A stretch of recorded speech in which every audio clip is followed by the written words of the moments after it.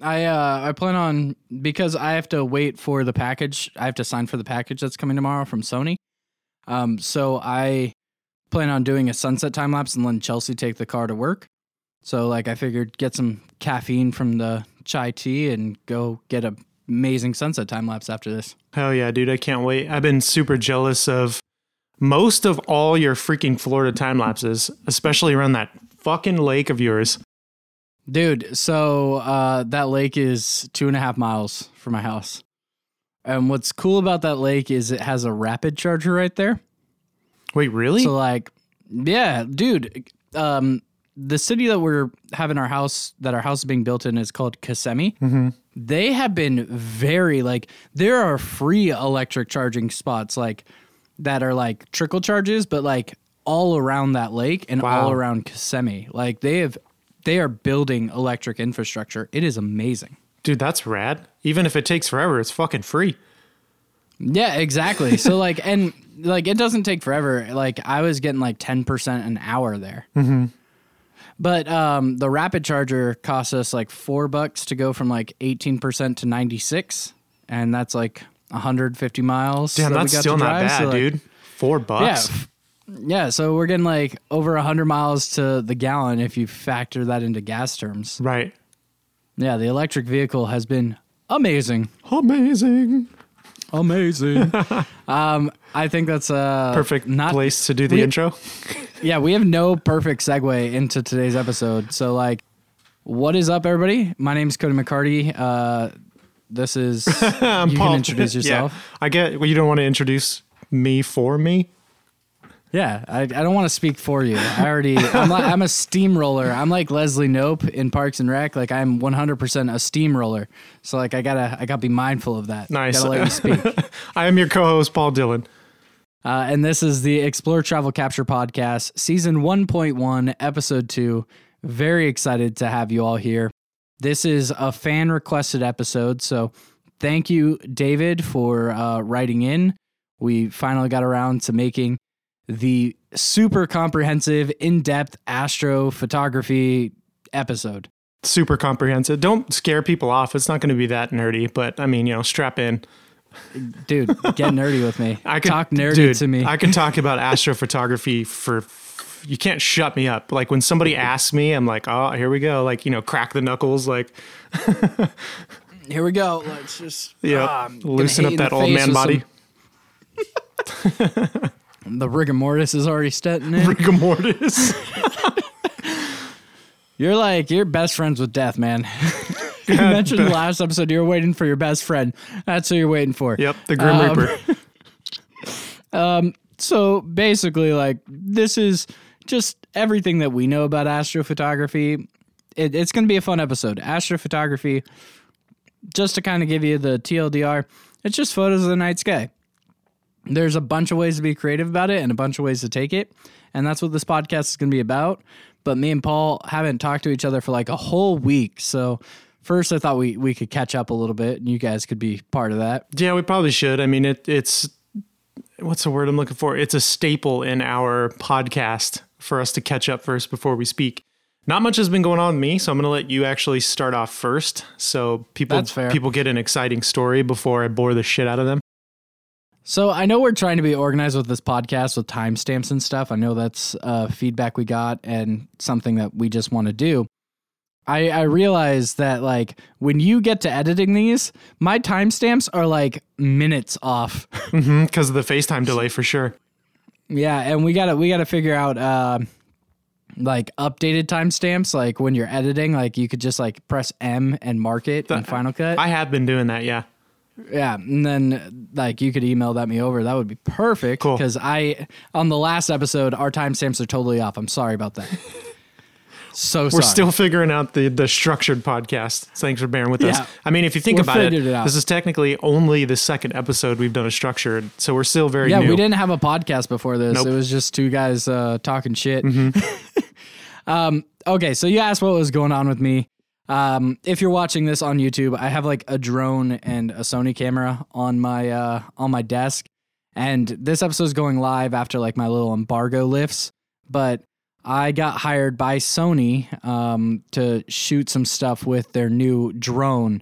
So like if you've ever wanted to like put your like $8,000 camera up in the air, you can now do that with their new drone. It's called like an Air Peak.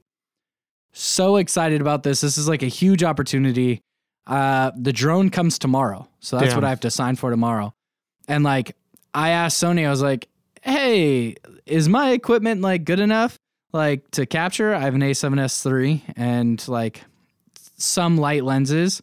And I was double checking with them. This is how awesome Sony was. I literally like after sending that email 10 minutes later got like an email notification with a tracking number, and they're sending me like a camera and like a bunch of lenses and SD cards, and like, we got you, no questions asked. So like, fucking rad. Like, how amazing is that? Like, I have had nothing but amazing experiences with Sony, and it's pretty funny because like I switched to Canon, like you knew that whole story, and just the immediate switch to Sony, like within the week of switching to Sony, like my product videos got better. People started complimenting my footage more. My workflow got easier somehow.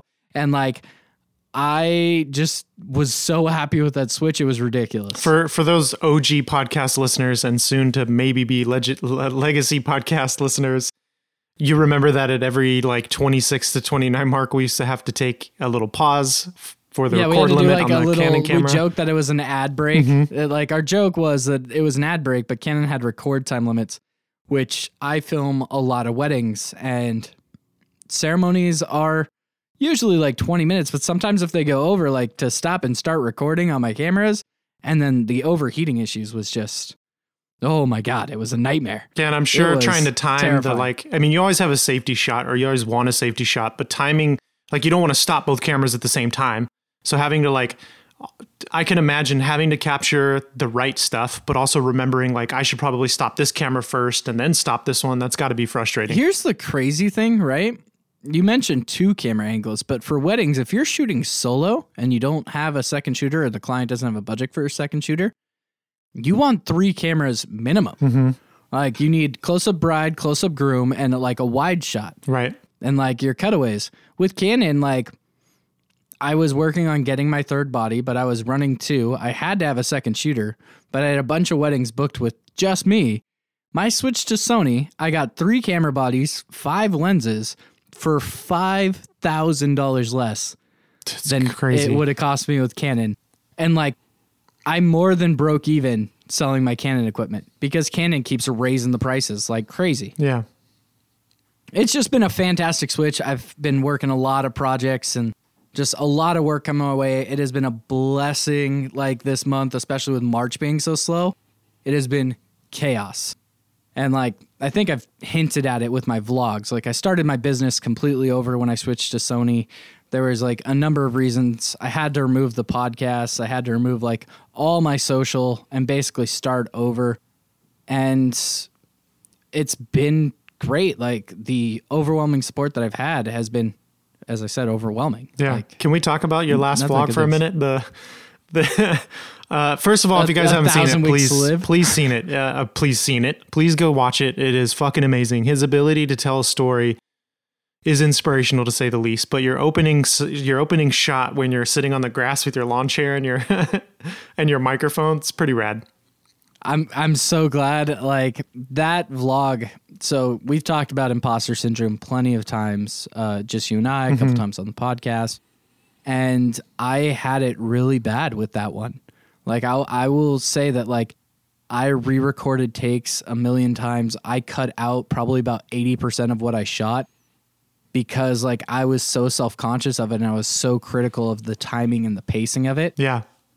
And like at a certain point I just like had to push past that and I'm like, you know what? I just got to upload this. Like I can't keep stressing about it. So like I had that idea 4 days ago, but that vlog's time stamp is between like April 9th and April 15th. And like, I wanted to get that done in 2 days. Damn. But I was just so self-conscious about it. Right. I really was like, I want this like message to be impactful. I wanted it to be like a great movie. And I love that you enjoyed it. I put a lot of work into it. It wasn't what I wanted it to be. But I still like, I was like, you know what? I need to move on to other projects. I can learn from this, upload and move on. Right. I mean, there's got to be something to say for that, because everything I do, I'm just like not feeling it. And then you're like, oh, this is so great because of X, Y, and Z. And it gets vice versa, right? You weren't super feeling it, but I really got a lot out of it. So it just goes to show, when you do stuff you love, other people are going to flock to that. Thank you. I mean, I really like, you have been my cheerleader from day one. Like, I can't even get my mom Cody to watch some videos.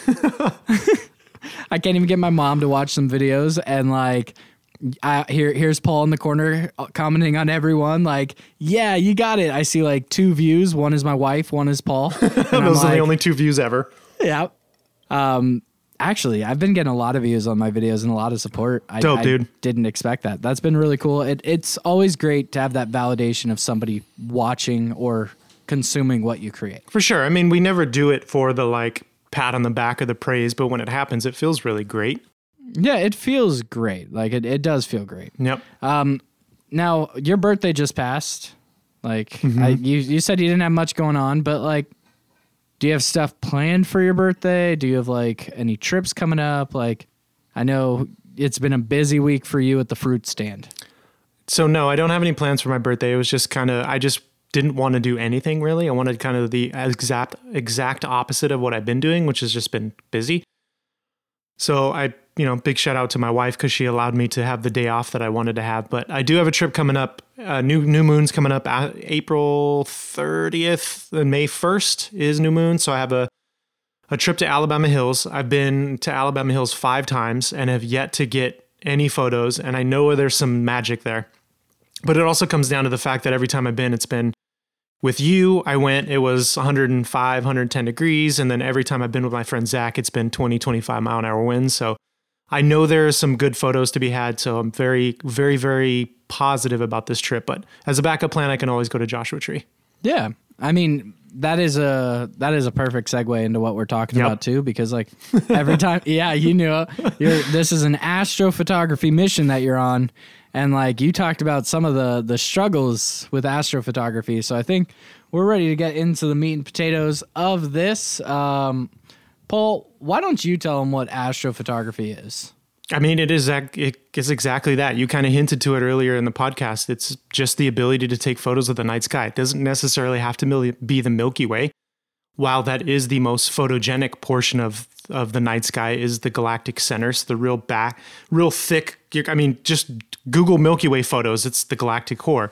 So I'm gonna geek out on you and like be that guy. Please. We are in the Milky Way, Paul.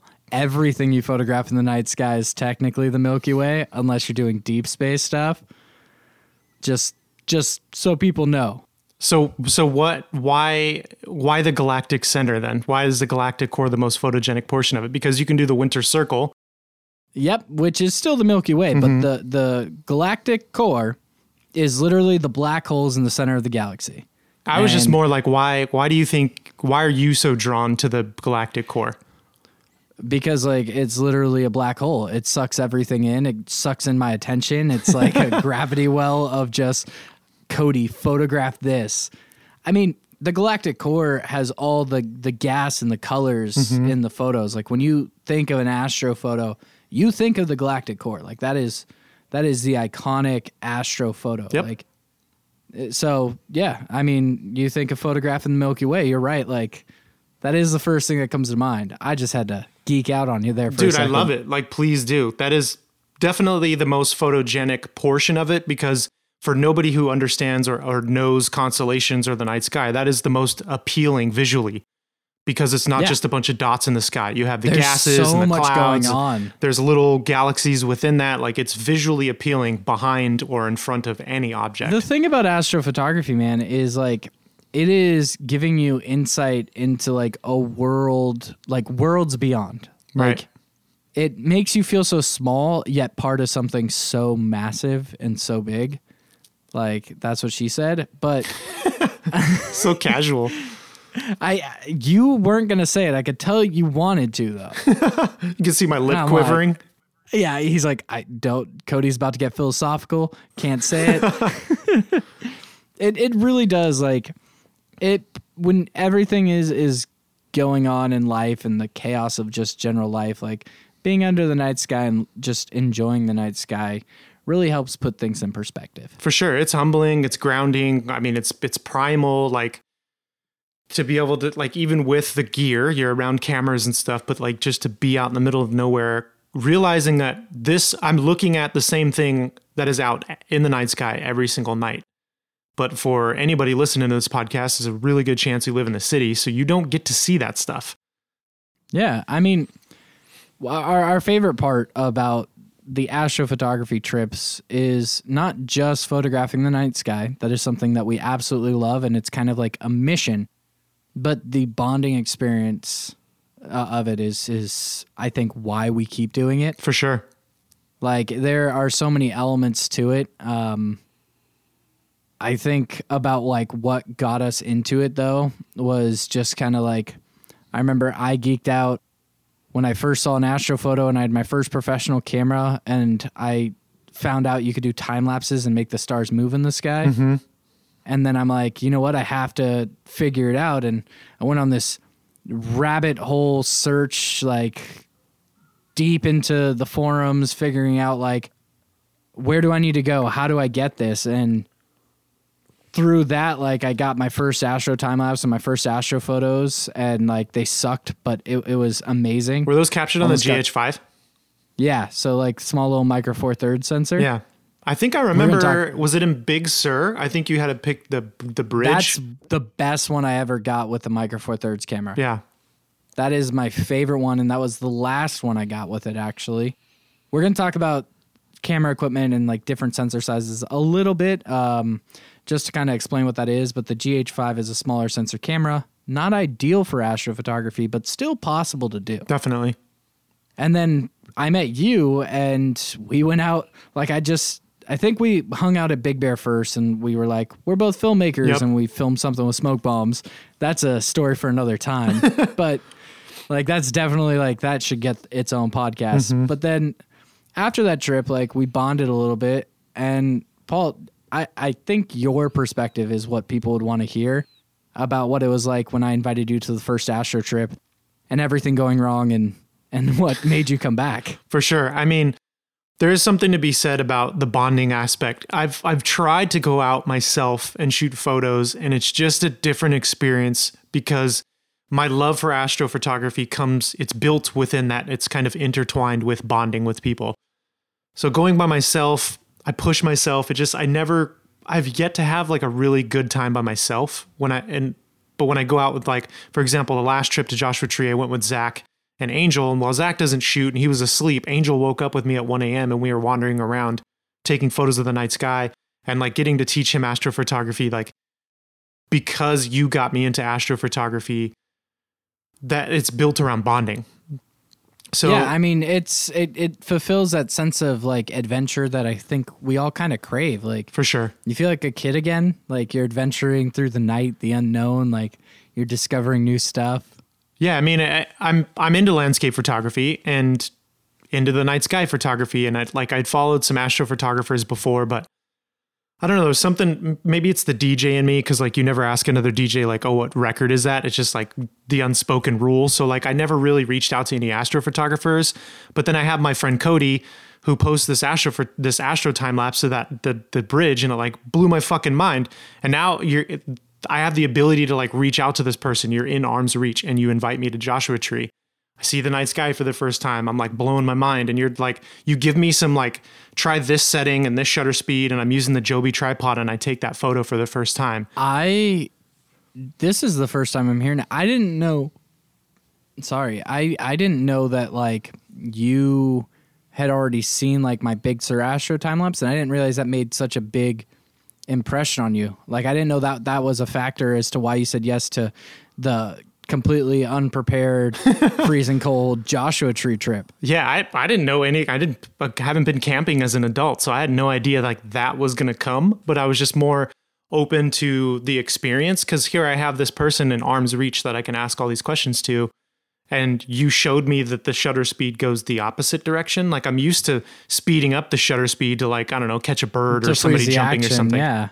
And then I'm like, oh my God, I never realized that it goes past the second. And you were like, try I don't remember, just for sake of conversation, try 15 seconds, ISO 800, whatever. And I took a photo and I'm like, oh my God, like that is the product of all of these like settings. Like, and I was hooked. That night, I remember you were shooting a time lapse and I was literally just wandering around taking photos of absolutely nothing. But the fact that you could see the stars was like mind blowing. Because they look like dim lights and it's pretty through your eyes, but there's something magical about like the camera unlocks more. For sure, which we'll get into in a little bit.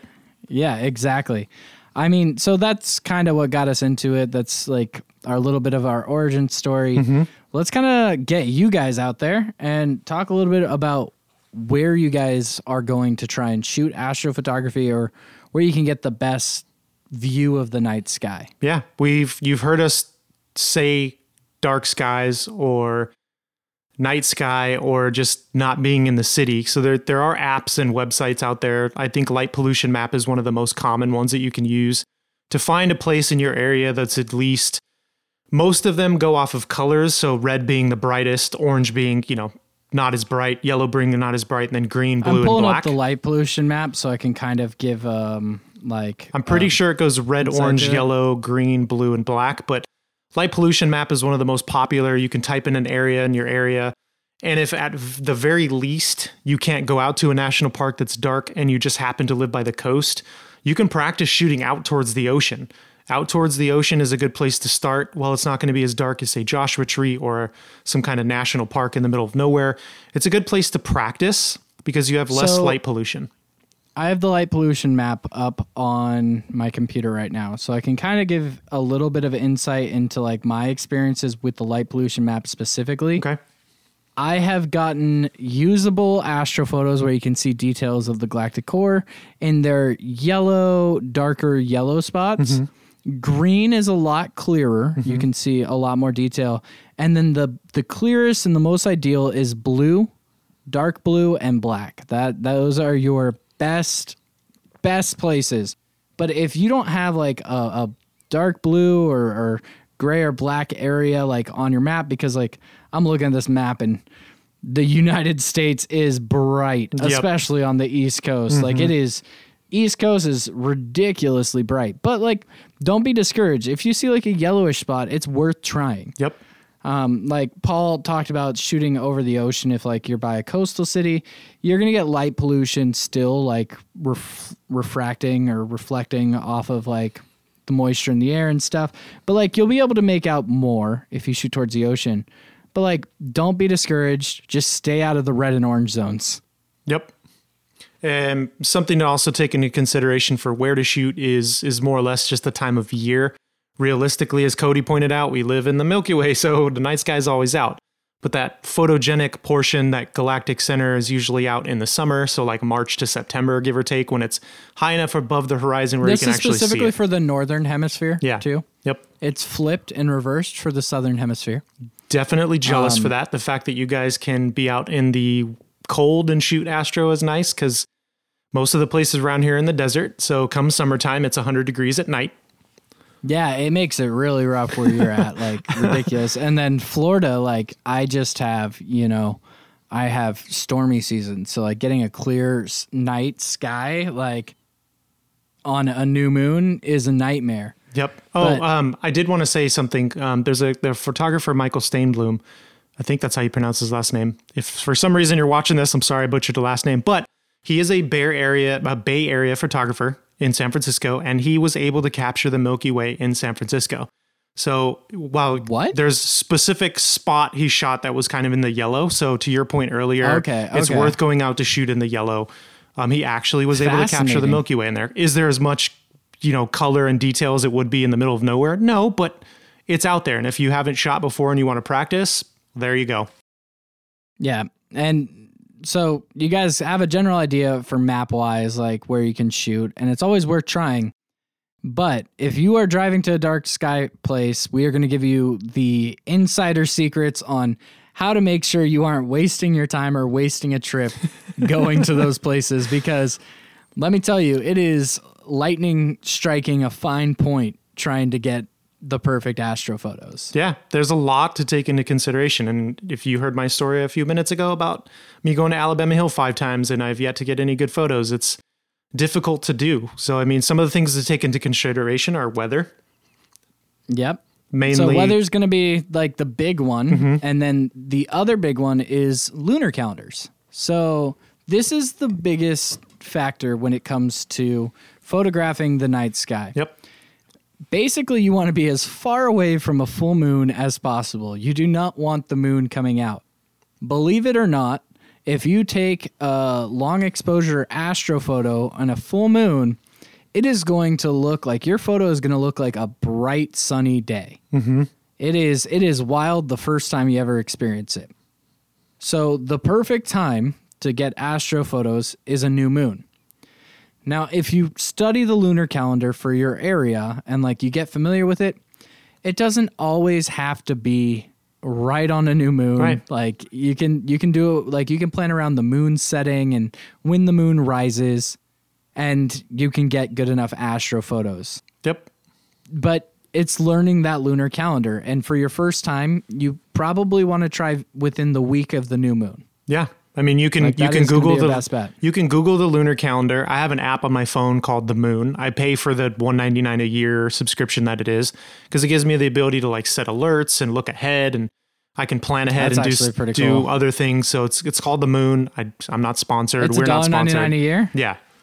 I might do that because like my lunar calendar, like I Google like a lunar calendar and I download it. That's super sketch. Like I'm syncing a calendar with like some stranger who's like, hey, here's the lunar calendar. So like an app might be smarter for me. It's called The Moon. Yeah, just literally called The Moon. You can use it for free. The only difference between the free and the paid is you can only look at the month you're in. You can't plan ahead for the free version, and planning ahead helps.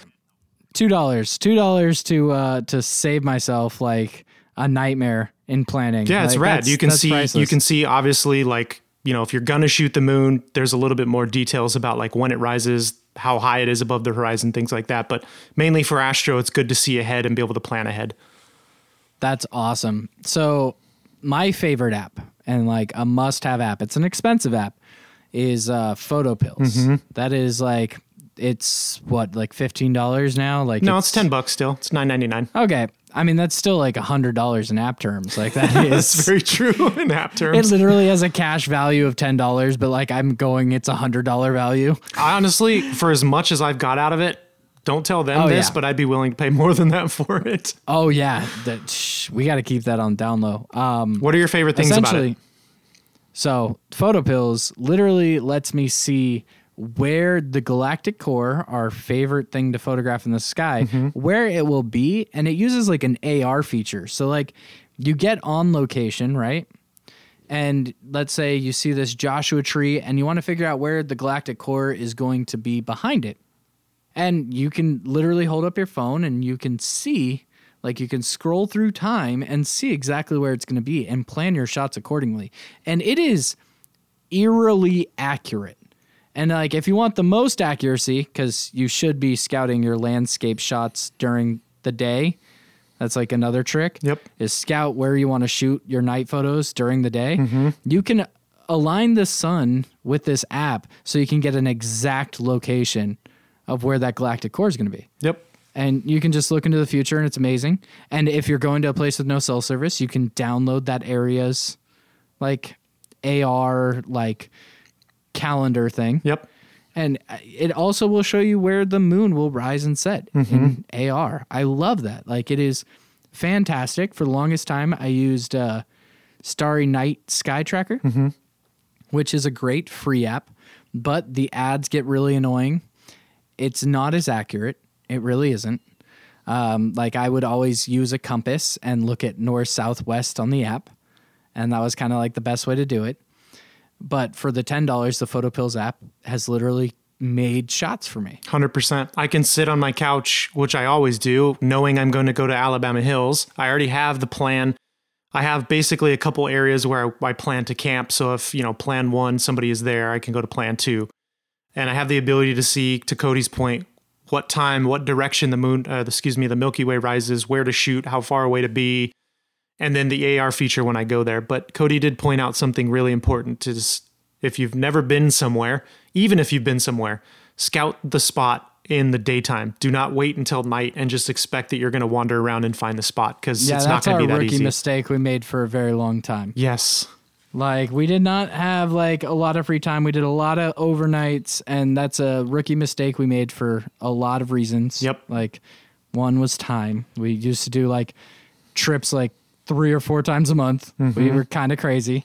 And just planning ahead. So speaking of planning ahead, there's an app that like I would love to see like a more like landscape feature. I haven't played with this app much, but it's called Shadow Map.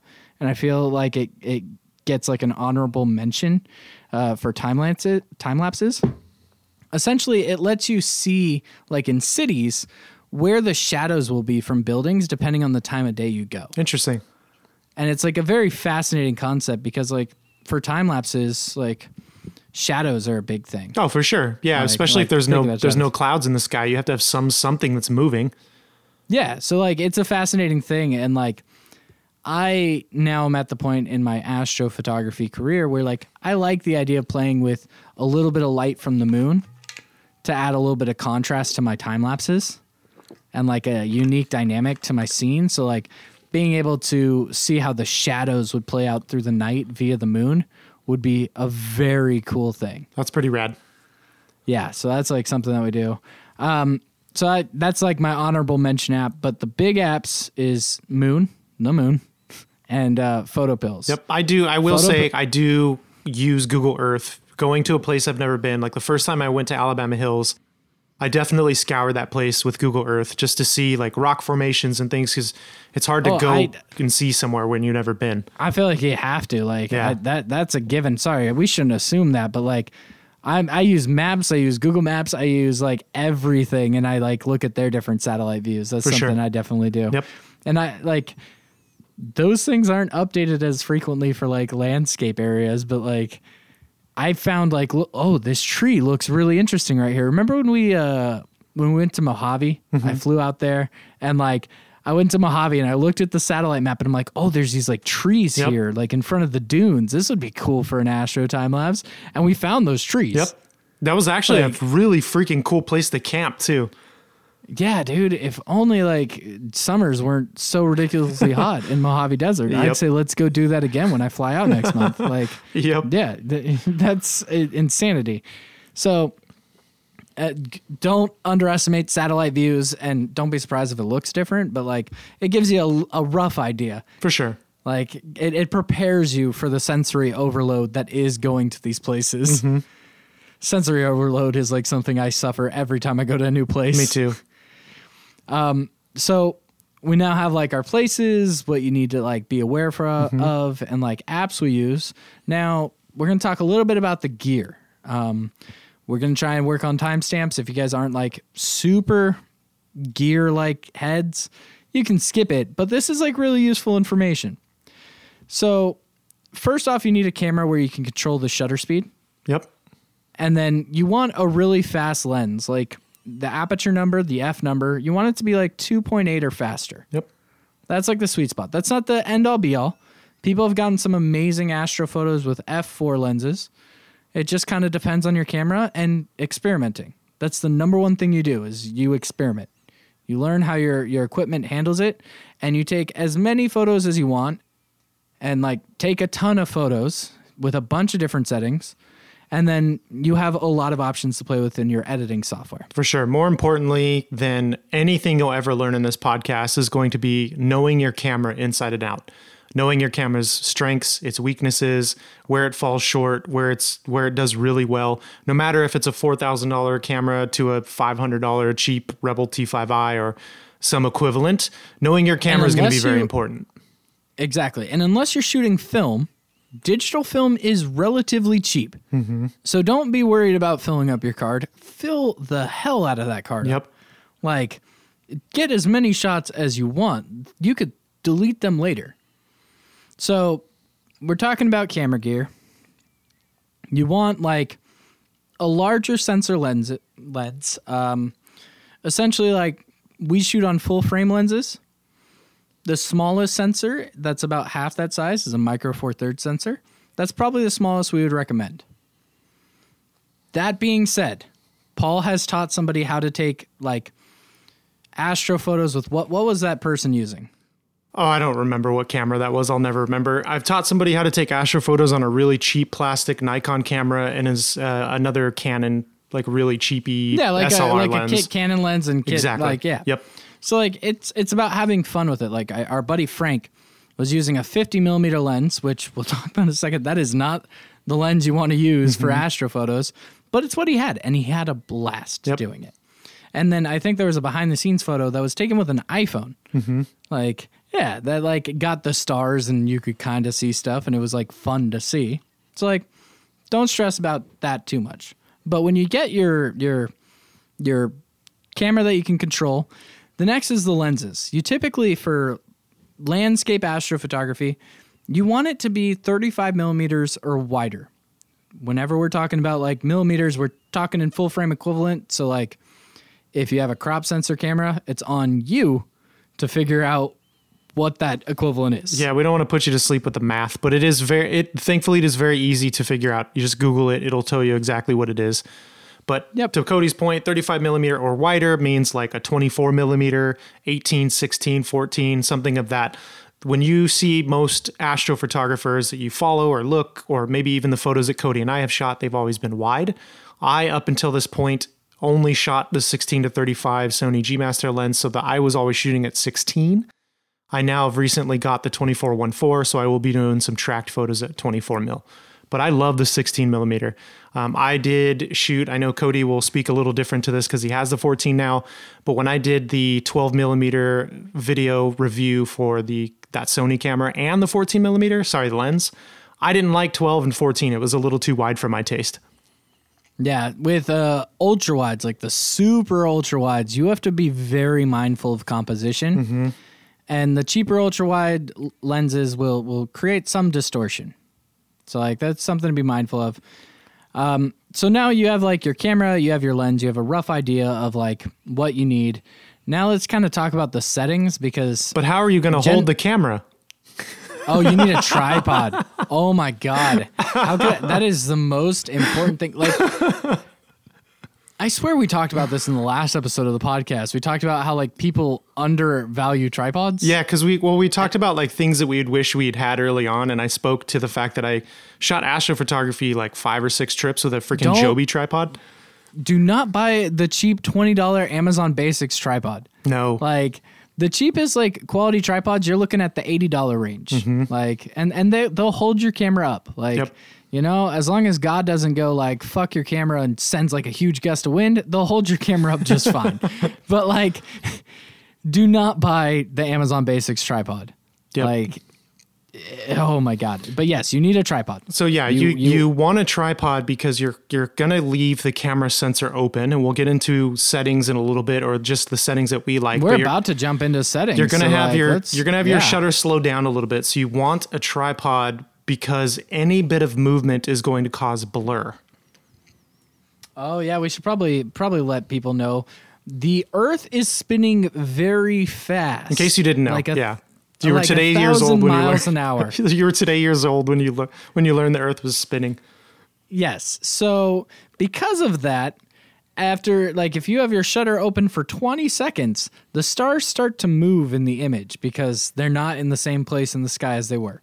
So that's what we're gonna get into. This is like the basics of astrophotography. Yep. And results may vary, but let's talk about the 500 rule, Paul. This is not really a rule, more of a suggestion and a starting off point.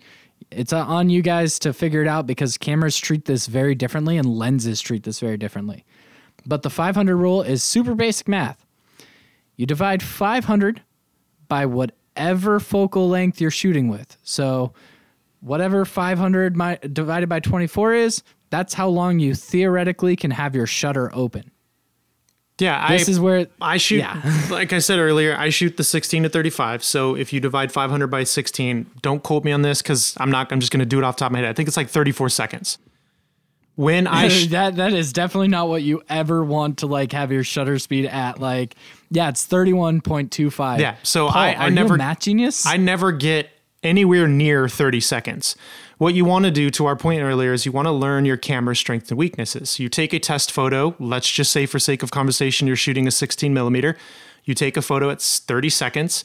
You want to punch in on that photo once it's taken to see the edges of the photo and look to see for star trailing. Essentially, the stars should be like pinpoint dots, just to clarify. Like they should be like fine little dots in the sky. That's what he's about to explain with star trailing. Sorry, Paul. I totally interrupted you there. Remember in the beginning of the podcast when he said he was a steamroller? Choo choo. Oh wait, no, that's a train. What's a steamroller make? Like grinding sound? Chugga chugga. I don't know. To give you an example, I personally like around the 15-second range. That, for the A7 III at the time, was the best light allowed by the sensor, but didn't allow any star trailing. Anywhere up to 20 seconds, I did notice the outside. For those of you listening, I'm doing a circle. For the outside of the frame, I got star trailing at 20 seconds. So I personally like 15 seconds. Yeah, that has to do with like distortion and a bunch of math that we are not going to get into. But me, on the other hand, I switched to Canon temporarily from Sony, and I would start to get some star trailing at like, I'd have to shoot at 13 seconds. And like, that's where you have to understand your camera. Mm-hmm. The other thing is like, we're talking shutter speed. Like you're having that shutter open for like 13 seconds, 10 seconds. Sometimes like, it just kind of depends. So you're playing around with your camera and you're figuring that out. The other setting, so we got a general idea of shutter speed. The other setting that's going to play a big factor in the image quality is going to be your ISO, because the ISO is telling your camera how sensitive it's going to be to light. And all cameras treat this very differently. Even if you're shooting RAW, which we highly recommend, you should shoot the RAW photo data as much as possible. Like your camera should be shooting RAW, not JPEG. If you don't know what that is, figure it out. But ISO is going to make huge differences. And typically with like nice full frame cameras, you could go to ISO 3200 with a very, very clean image with most modern cameras, I think. Would you say that's accurate, Paul? Yeah, it's about accurate. I do want to point out really quick before we move away from shutter speed. Oh yeah, go ahead. Is just the self timer. So if your camera has a self timer, it's a good idea to do, because when you press that shutter, if it's actually taking a photo, when you press down on the camera, for those of you listening, I'm using my thumb like I'm pressing down, or that's not my thumb, but anyways, you want to use a self timer. If your camera doesn't have a self timer, you may want to consider an external intervalometer so that you can set it to take a photo 2 seconds or 3 seconds after it. You're going to get some camera shake movement. For sure. Yeah, you're adding movement. And that could be, if you are taking photos and you're like, why are my star photos blurry? It's probably from you pushing down the shutter. So we set our cameras to a 2-second delay. Yep. Pretty much all modern cameras have that now. But if you're shooting on an older camera, you can get this external shutter trigger. They're like $15 off Amazon. Yep. So yeah, that's a really good call out. Really good call out. Yeah, sorry about that. I just wanted to make sure we touch bases on that before we move on to ISO. Remember, David was like as in-depth as you can get on astrophotography. Without making it like a 2-hour podcast. A 2-hour just boring podcast. Like, and the only person that's going to be listening and taking notes is David. Everybody else is going to be like, man, this shit sucks. Like, he's like, what the heck? Like, he's like over here like, okay, ISO, like micro adjust. Like, yeah. So learning your camera is really important. Sony cameras are my favorite for astrophotography. Mm-hmm. Like, this is not sponsored, even though Sony's hiring me for like some camera related stuff. This is not sponsored. Like I said, I was shooting Canon. I loved certain things about my Canon camera. I love certain things about the Sony cameras. And like, it's whatever gear gets the job done. Sony, hands down, wins in the astrophotography department. Yep. I don't want to get derailed too much from the settings thing, so I'm just going to go over some things really quickly. So we talked about shutter speed. No, you're all good. Keep us on track, boy. You want to shoot RAW whenever humanly possible. If your camera only shoots JPEG, shoot JPEG. Use what you have. Get a new camera. You want Yeah, that too. Cody said he'll send you a check for a new camera. It's in the mail. That is a quick little disclaimer. It's going to bounce. It's definitely going to bounce. I'm a starving artist, Paul. You're going to do what Michael did for Scott's Tots? Oh, yeah. I'm going to be like, guess what, guys? You're all going to college. Nice. Just get straight A's. All right. So you essentially, we're getting sidetracked again. You essentially want to shoot everything manual. And what that means is you want manual focus, which we'll get into a little bit. You want manual white balance. You do not want it on auto. You want manual ISO. You don't want that on auto as well. You essentially want every setting on manual. Making decisions is very bad. It's very poor at making decisions. Yes, you can get away with that when it's very light outside, so like in the sun. But when it's dark, it's very poor at making decisions. Yeah, like autofocus is like unusable. Mm-hmm. So the manual focus is definitely important. And if you have a camera that allows you to punch into the preview of the image, that will help you so much in making sure that is a little dot in the sky. Yep. That's important to point out. For those of you shooting on a DSLR that have live mode, you'll want to use live mode so that you can see on the LCD where your adjustment is. Worst case scenario, you're just going to have to take a couple photos until you get those. To Cody's point, you want that star as tight and small as humanly possible. You don't want any kind of, for those of you with astigmatism, you know what I'm talking about. What kind of photographers are like, don't have live view now? Like, come on. I mean, if you're shooting, like, for example, Frank's camera didn't. Yeah, but like, I guess you're right. You're right. Someone out there listening to this is going to have an older camera. You're fine, I guess. Like, I guess spending $6,000 on an astrophotography setup isn't reasonable. Not for everybody. Not even for me. It's called credit card debt. So I'm going to just tell you some of the settings that I personally like, and we'll talk about those. So a second ago you heard that I liked. I'm very curious. What do you like? The second ago you heard me say that I like specifically for the A7 III. Now I'm shooting with a new camera, which we can talk about later. I like 15 seconds, ISO 6400, f2.8 of course, shooting at 16 mil, and a white balance depending on where I'm shooting, somewhere between about 45 and 48, maybe 4900 Kelvin. That's typically at night. It's going to be a little bluer, so I like that. The good news is shooting raw, as long as you're not on manual white balance, you can go a little bit into the extreme in either direction and kind of peel it back. You have a lot of flexibility 100%. For shooting raw. That's the benefits of shooting raw. You're getting more data. I was going to say, like, I typically, like, if you're within like 500 of temperature, like within spitting distance, like you're going to be fine shooting raw. You can do adjustments. Yep. I primarily shoot time lapses. So my settings are going to be slightly different than Paul's. Paul very much focuses on astrophotography, and he takes some stellar astro images. You should definitely check him out on Instagram. Like, oh man, I get jealous of his astro images. I'm just addicted to moving pictures. For sure. I'm just addicted to movies. So with astro time lapses are like a 10-second time lapse takes like an hour. It's 240 photos equals 10 seconds. Unless you're my dumb ass who had a star tracker who did the timing wrong and shot a couple hundred photos and got like amazing. A split second. Yeah, it looks amazing, but it's way too short. That was so amazing though. Okay. Sorry. We're not getting into star trackers here. Nope. We can that's for the last section of this podcast, which is how we experiment and get creative. So like that's the last section, Paul. Essentially with time lapses, I have to be mindful of how long it will take the camera to actually capture the image to get good intervals between each image. Because I don't want to have my camera taking a photo every 30 seconds because then it's going to, like, the stars are going to look jumpy. They're going to move a lot in that time period.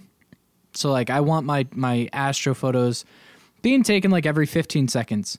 Well, with some cameras like the Canon EOS R6, I noticed if I had my shutter set to even 13 seconds, the time it would take for the shutter to go up and down would have it skip a frame. And this was really frustrating in the sense that like now it was taking a photo every 30 seconds. And that's just not good. So making sure that like with time lapses, you're going to have slower shutter speeds than if you're doing astro photos. Just so you can capture that movement a little bit more. All the settings that Paul talked about, though, basically apply to your time lapses. You just gotta you got a little bit slower shutter speed, or a little faster. Wait, which is it? Yeah, a little slower. It's faster. Yeah, it's faster. It's faster. A little faster. You shoot faster than 15 seconds? Yeah, that's how it goes. So like if you're going from 15 seconds to 10 seconds, you're shooting faster technically. Yeah. You shoot faster than 15 seconds, really? Yeah, with time lapses I'm shooting at like 10. Damn, really? Holy shit. Yeah, that's how the movement looks so smooth, man. Cuz I stack photos anyway, so I'll just let the camera go like 15 20 seconds for the 4 motion hours hides the noise. That's the thing. Right. The fact that like a time lapse, like I'm not worried about having the cleanest image possible. So like still 10 seconds I'm very impressed. Yeah, on the Canon R6, that's why all my time lapses looked a lot darker than on my Sony cameras, because Canon you couldn't bring out detail in the raw photos. Like, interesting. I really hated how bad the Canon photos were for Astro, like especially time lapses. Like I talked about it in a vlog, I hated the Canon camera for time lapses. Hated it. Yeah, we've discussed it a little bit about what you just said about the skipping, but I'm really impressed, but also like today years old when I was learning Cody used 10 seconds for his time lapses, Astro time lapses. That's cool. Yeah, it's figuring out what works for you and your style though. Like you're not going to figure it out there. So you might as well take a bunch for your first time, take a bunch of different photos, and see all the settings, because you're not going to know what you like until you get back home and you edit it. Right. Like that's the thing. So your best bet to figuring out sooner what you like is to take as many images as possible. Yep. Yeah. You're good. It's okay. Oh, we got a mascot. I'm like hearing all these noises. Like my dog is barking. Like helicopters are going off outside. There's a car alarm going off outside. Oh, geez. I can't hear any of it, but maybe the podcast will. Yeah. Who knows? I mean, they're not getting studio level quality. They're getting like a FaceTime, like bros talking about astrophotography podcast. So like we're not like, who are the big podcasters? I only know Joe Rogan because he makes headlines all the time. There's a lot of big podcasters that I listen to. None that are photo. I kind of wish there was more photo. I'm sure there is. I just don't know about them. But oh yeah, like there's a bunch. But like I don't. I'm just now figuring out like podcasts and listening to some podcasts. Welcome to 2022, Cody. Thank you. I just quit social media too, man. Like I don't know how to TikTok. I don't even know how to Instagram anymore. They've messed with that algorithm so much. Like I just post YouTube videos, record these podcasts, and I just pray for work. Nice. Okay. So you guys have a general idea for the basics of astrophotography. Now let's talk a little bit how you can get creative and experiment with your astrophotography, because once you get down the basics, you'll probably get it down like after your first trip or your second trip. You'll want to get creative. And one of the most creative things I think I ever did with my time lapses was lighting my foreground with a little blow up lantern. Mm-hmm. So this is for time lapses specifically. Paul, I would love to hear how you get creative with your photos, but like for astrophotography, typically like your foreground element, like if we're in Joshua Tree and I want a Joshua Tree in the shot, you're getting the silhouette of a Joshua Tree. You're not getting much detail on the Joshua Tree because of the way that the exposure works. One of my tricks is to get this like $30 inflatable lantern that's solar powered from REI. And like I set it to 1%, and it would be enough light to show the details of the Joshua Tree and cast a small shadow. The trick was like figuring out how to hang it and to like find creative spots to hang it. But that was how I was able to get like an extra element of uniqueness to my astro photos. For sure. And I mean, there's something important to talk about. Like earlier you said, taking a few photos to kind of find what works for you. That's a perfect example. Like you didn't just walk up to a Joshua Tree, place it there, hit the camera, and it was perfect the first time. You took maybe 5 or 6 photos to figure out how close you needed the lantern, how far away, dial in the settings so that the lantern was tripod, exactly move back and forth. Yeah. Yep. So it's really important when you go out for the first time is just experiment. To Cody's point, every time though, take a bunch of photos. Yeah, I mean, getting to the spot, like scouting the location at while the sun's up, finding where you want to shoot, and then getting there with like an hour and a half before like what you want to photograph in the night sky rises. like is super important because you're going to spend a long time figuring out exactly how you want to compose that image. For sure. And even though I have a very good understanding of my camera's strength and weaknesses, I still take a bunch of photos. Maybe there's a little moisture in the sky. Maybe there's, I don't know, something moving, or I always take at least 10 photos before I'm comfortable and ready to like set and actually take photos. And those 10 photos, it's like 15 seconds each photo. Yep. So like that's like 5 minutes of time just right there taking 10 photos. Yep. Because you have to adjust and you have to, so like plan to get there early. That's definitely it. What is something you do that like, cause I have 2 other things that I do to add uniqueness to my time lapses, but what do you do to add uniqueness to your photos? I mean, even before the Star Tracker, which we'll talk about a little bit, you heard me kind of talk about it and put you to sleep in the last episode, and you're going to hear me from this day forward talk about it. I personally like photorealistic style. I don't really compose too much, which is essentially taking like a photo of something where the Milky Way never goes or never sets and putting the Milky Way behind it. I personally really love natural looking photos. So what that means is essentially I like, to Cody's point earlier, with this Canon camera at 10 seconds, the Joshua tree, let's say, would be a silhouette. I personally like the fact that you can see a lot of foreground. So I will do what's called stacking photos, where I might take 30-second exposure at ISO 12,800 for the foreground specifically. So a Joshua tree, I might stack 10 of those photos to reduce some of the noise. And then I might take another 5 or 6 photos for the sky at different exposures so that it gives you somewhat of a realistic looking photo, something you might see with your own eye if, you know, there was a little light on, because you can't generally see in the dark. Yeah. So essentially what you're saying is like you are photoshopping it, like you're blending several different images, but it is what is actually there. Yes. Like you're keeping it as to what is actually there, just making it more visible to the human eye. Mm-hmm. Yeah. So I think that's a really cool thing. I hate when people compose. So that is when you Photoshop something that's unrealistic. So like if you see an astro photo of LA, like unless there was like a massive power outage and everybody in Southern California lost power, you wouldn't see that. Yeah, I mean, it's art, it's a style, but I'm not a fan of it either. No, we're very much like we're nature photographers. We like capturing and documenting the nature and like the stuff that's there.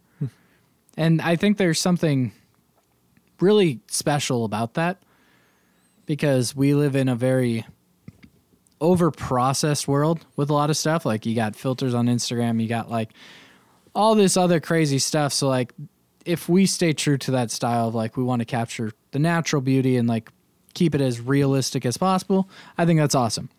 So one of the things that I do for my time lapses, if we're talking time lapses again, is add motion to it. So there's a saying in cinematography, motion is emotion, and that applies to time lapses as well. This is pretty tricky, actually. So you need to either get like a very expensive product that does the math for you, or you're getting a cheap product and like you have to do the math. Like I've gotten sliders where I have to calculate how much it moves between every photo and stuff. Don't ever go for the cheap product. You're going to spend $300. You're going to hate your life. You're never going to use it. Go for the like $1,000 product if you really want to add movement, because like it'll do the calculations for you and it moves perfectly every time. Yep. But I remember one of the products I bought was an Edelkrone Surface One. Oh, geez. Yeah, I have to talk about it. I have to. No, we do. It's a funny story. I'm not saying OGs for those of you listening because I don't want to hear the story. It's actually pretty fucking funny, and you'll find out why I said OGs here in just a second. So basically, it's a Surface One. So it shoots, like it has wheels underneath it, but it can only operate on flat surfaces. I can't mount this thing on a tripod. It just rolls on a flat surface, right? The way that I got to shoot astro time lapses, because you got to think we're going out in nature and we're going to these places, is I brought a folding table that it could slide across. And we hiked to some of these places. Mm-hmm. Like we hiked to get these shots. So like I'm carrying around my backpack and all my camera equipment and this like 20-pound folding table like across rivers and streams and like up these like mountains. Like, oh my God.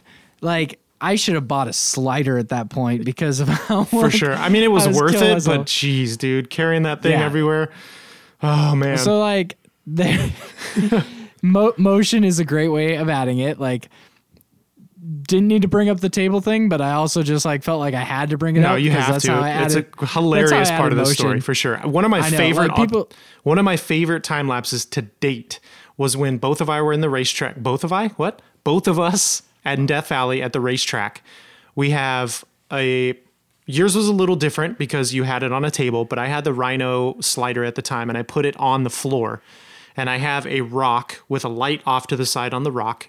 The slider is moving the opposite direction as the Milky Way is rising. And that is still to this day one of my favorite time lapses. Oh, yeah. My favorite. It's one of mine, too. So the Surface One, the cool thing about the Surface One is the slider just goes left to right. Mm-hmm. The Surface One can do this parallax thing where it does like a 360 turn. So like I had to do like a 180 around that rock. Yep.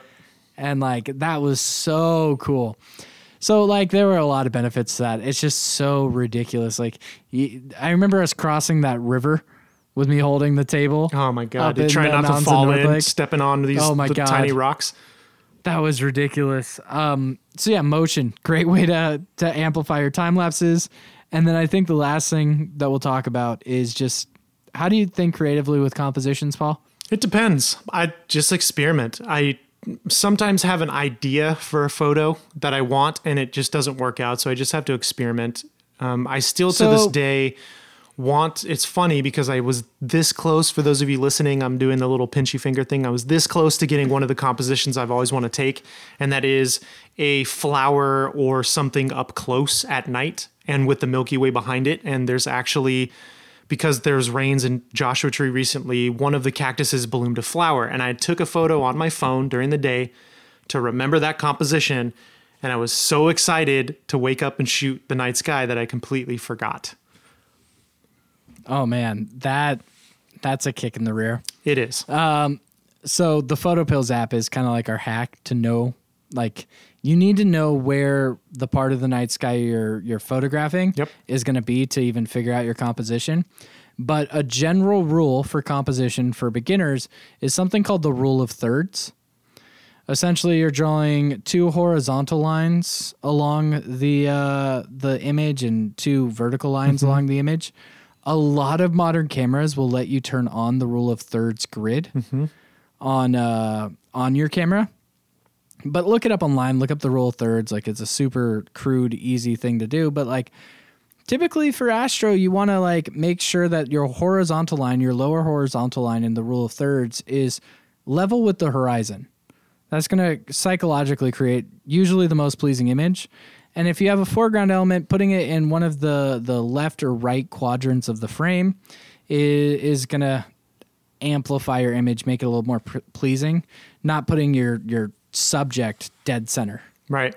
Yeah, I mean, the cool thing is if you have a modern phone, the modern phones now have the rule of thirds. So I have often during the day when I'm setting up, take my phone out, turn it landscape, so sideways, so it's like 16 by 9, and I use the rule of thirds on my phone to kind of put the tree, maybe it is a tree, depending on the story I'm trying to tell.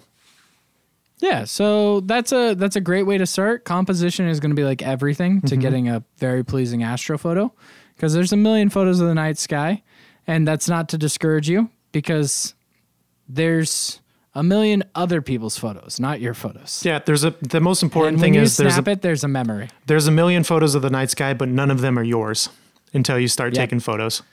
Exactly. So when you click that shutter button, that all of a sudden like processes something in your brain where it just locks it in, and that's a memory. Yep. So it's worth going out. Don't feel discouraged because there's a bunch of other astro photos. Don't feel discouraged if you don't love your astro photos like at the start. Keep at it, because like we all start somewhere. We talked a long time. Yeah. I mean, hey, look, if you want us to go a little bit deeper about a certain section, we could potentially do an astro photo episode, version 2. We didn't even get into like deep space stuff, man. Like, which is okay. I mean, we wanted this to be, a little beginner. More accessible, because like deep space stuff, you're spending like thousands of dollars. Yeah, I mean, the good news is you don't have to stack images. You don't have to get a star tracker. You don't have to go out and manually stack images. Like, you don't have to do any of that stuff that I do or we do. Just go out and have fun. Yep, that's exactly it. If you guys have any questions when it comes to travel, adventure, photography, email us at explore.travel.capture@gmail.com. We want this podcast to be community driven. Yep. And that's the best way to do it. Do you have any topics you want us to talk about? Please let us know. You can find us on Explore Travel Capture pretty much anywhere. If you're watching this on YouTube, you kind of already know where to find us, but nonetheless, we'll have some links to our social media below. Can you put that stuff in the show notes of Spotify? I don't even know how Spotify works. So like I pay for the RSS feed and that updates it all. So I just add this to boom, that and it's super perfect. And then tune in next week because boom, roasted. Stanley, you're fat and you crush your wife in bed. Is that what he says? Yes. Is that the line? Yeah. No, your heart stinks. Your heart stinks and you crush your wife in bed. Yeah. God, The Office references. If you guys want to hear how the project with Sony went and get more in depth in that, definitely going to be talking about that next week. So stay tuned for that. Paul will give us updates on his little trip. Yep. Yeah, Paul? Yep. Cool. Hopefully you get some stuff. Yeah, I'm going to. Oh, yeah. Putting it out in the universe. Well, until next video, we'll see you guys around. Peace.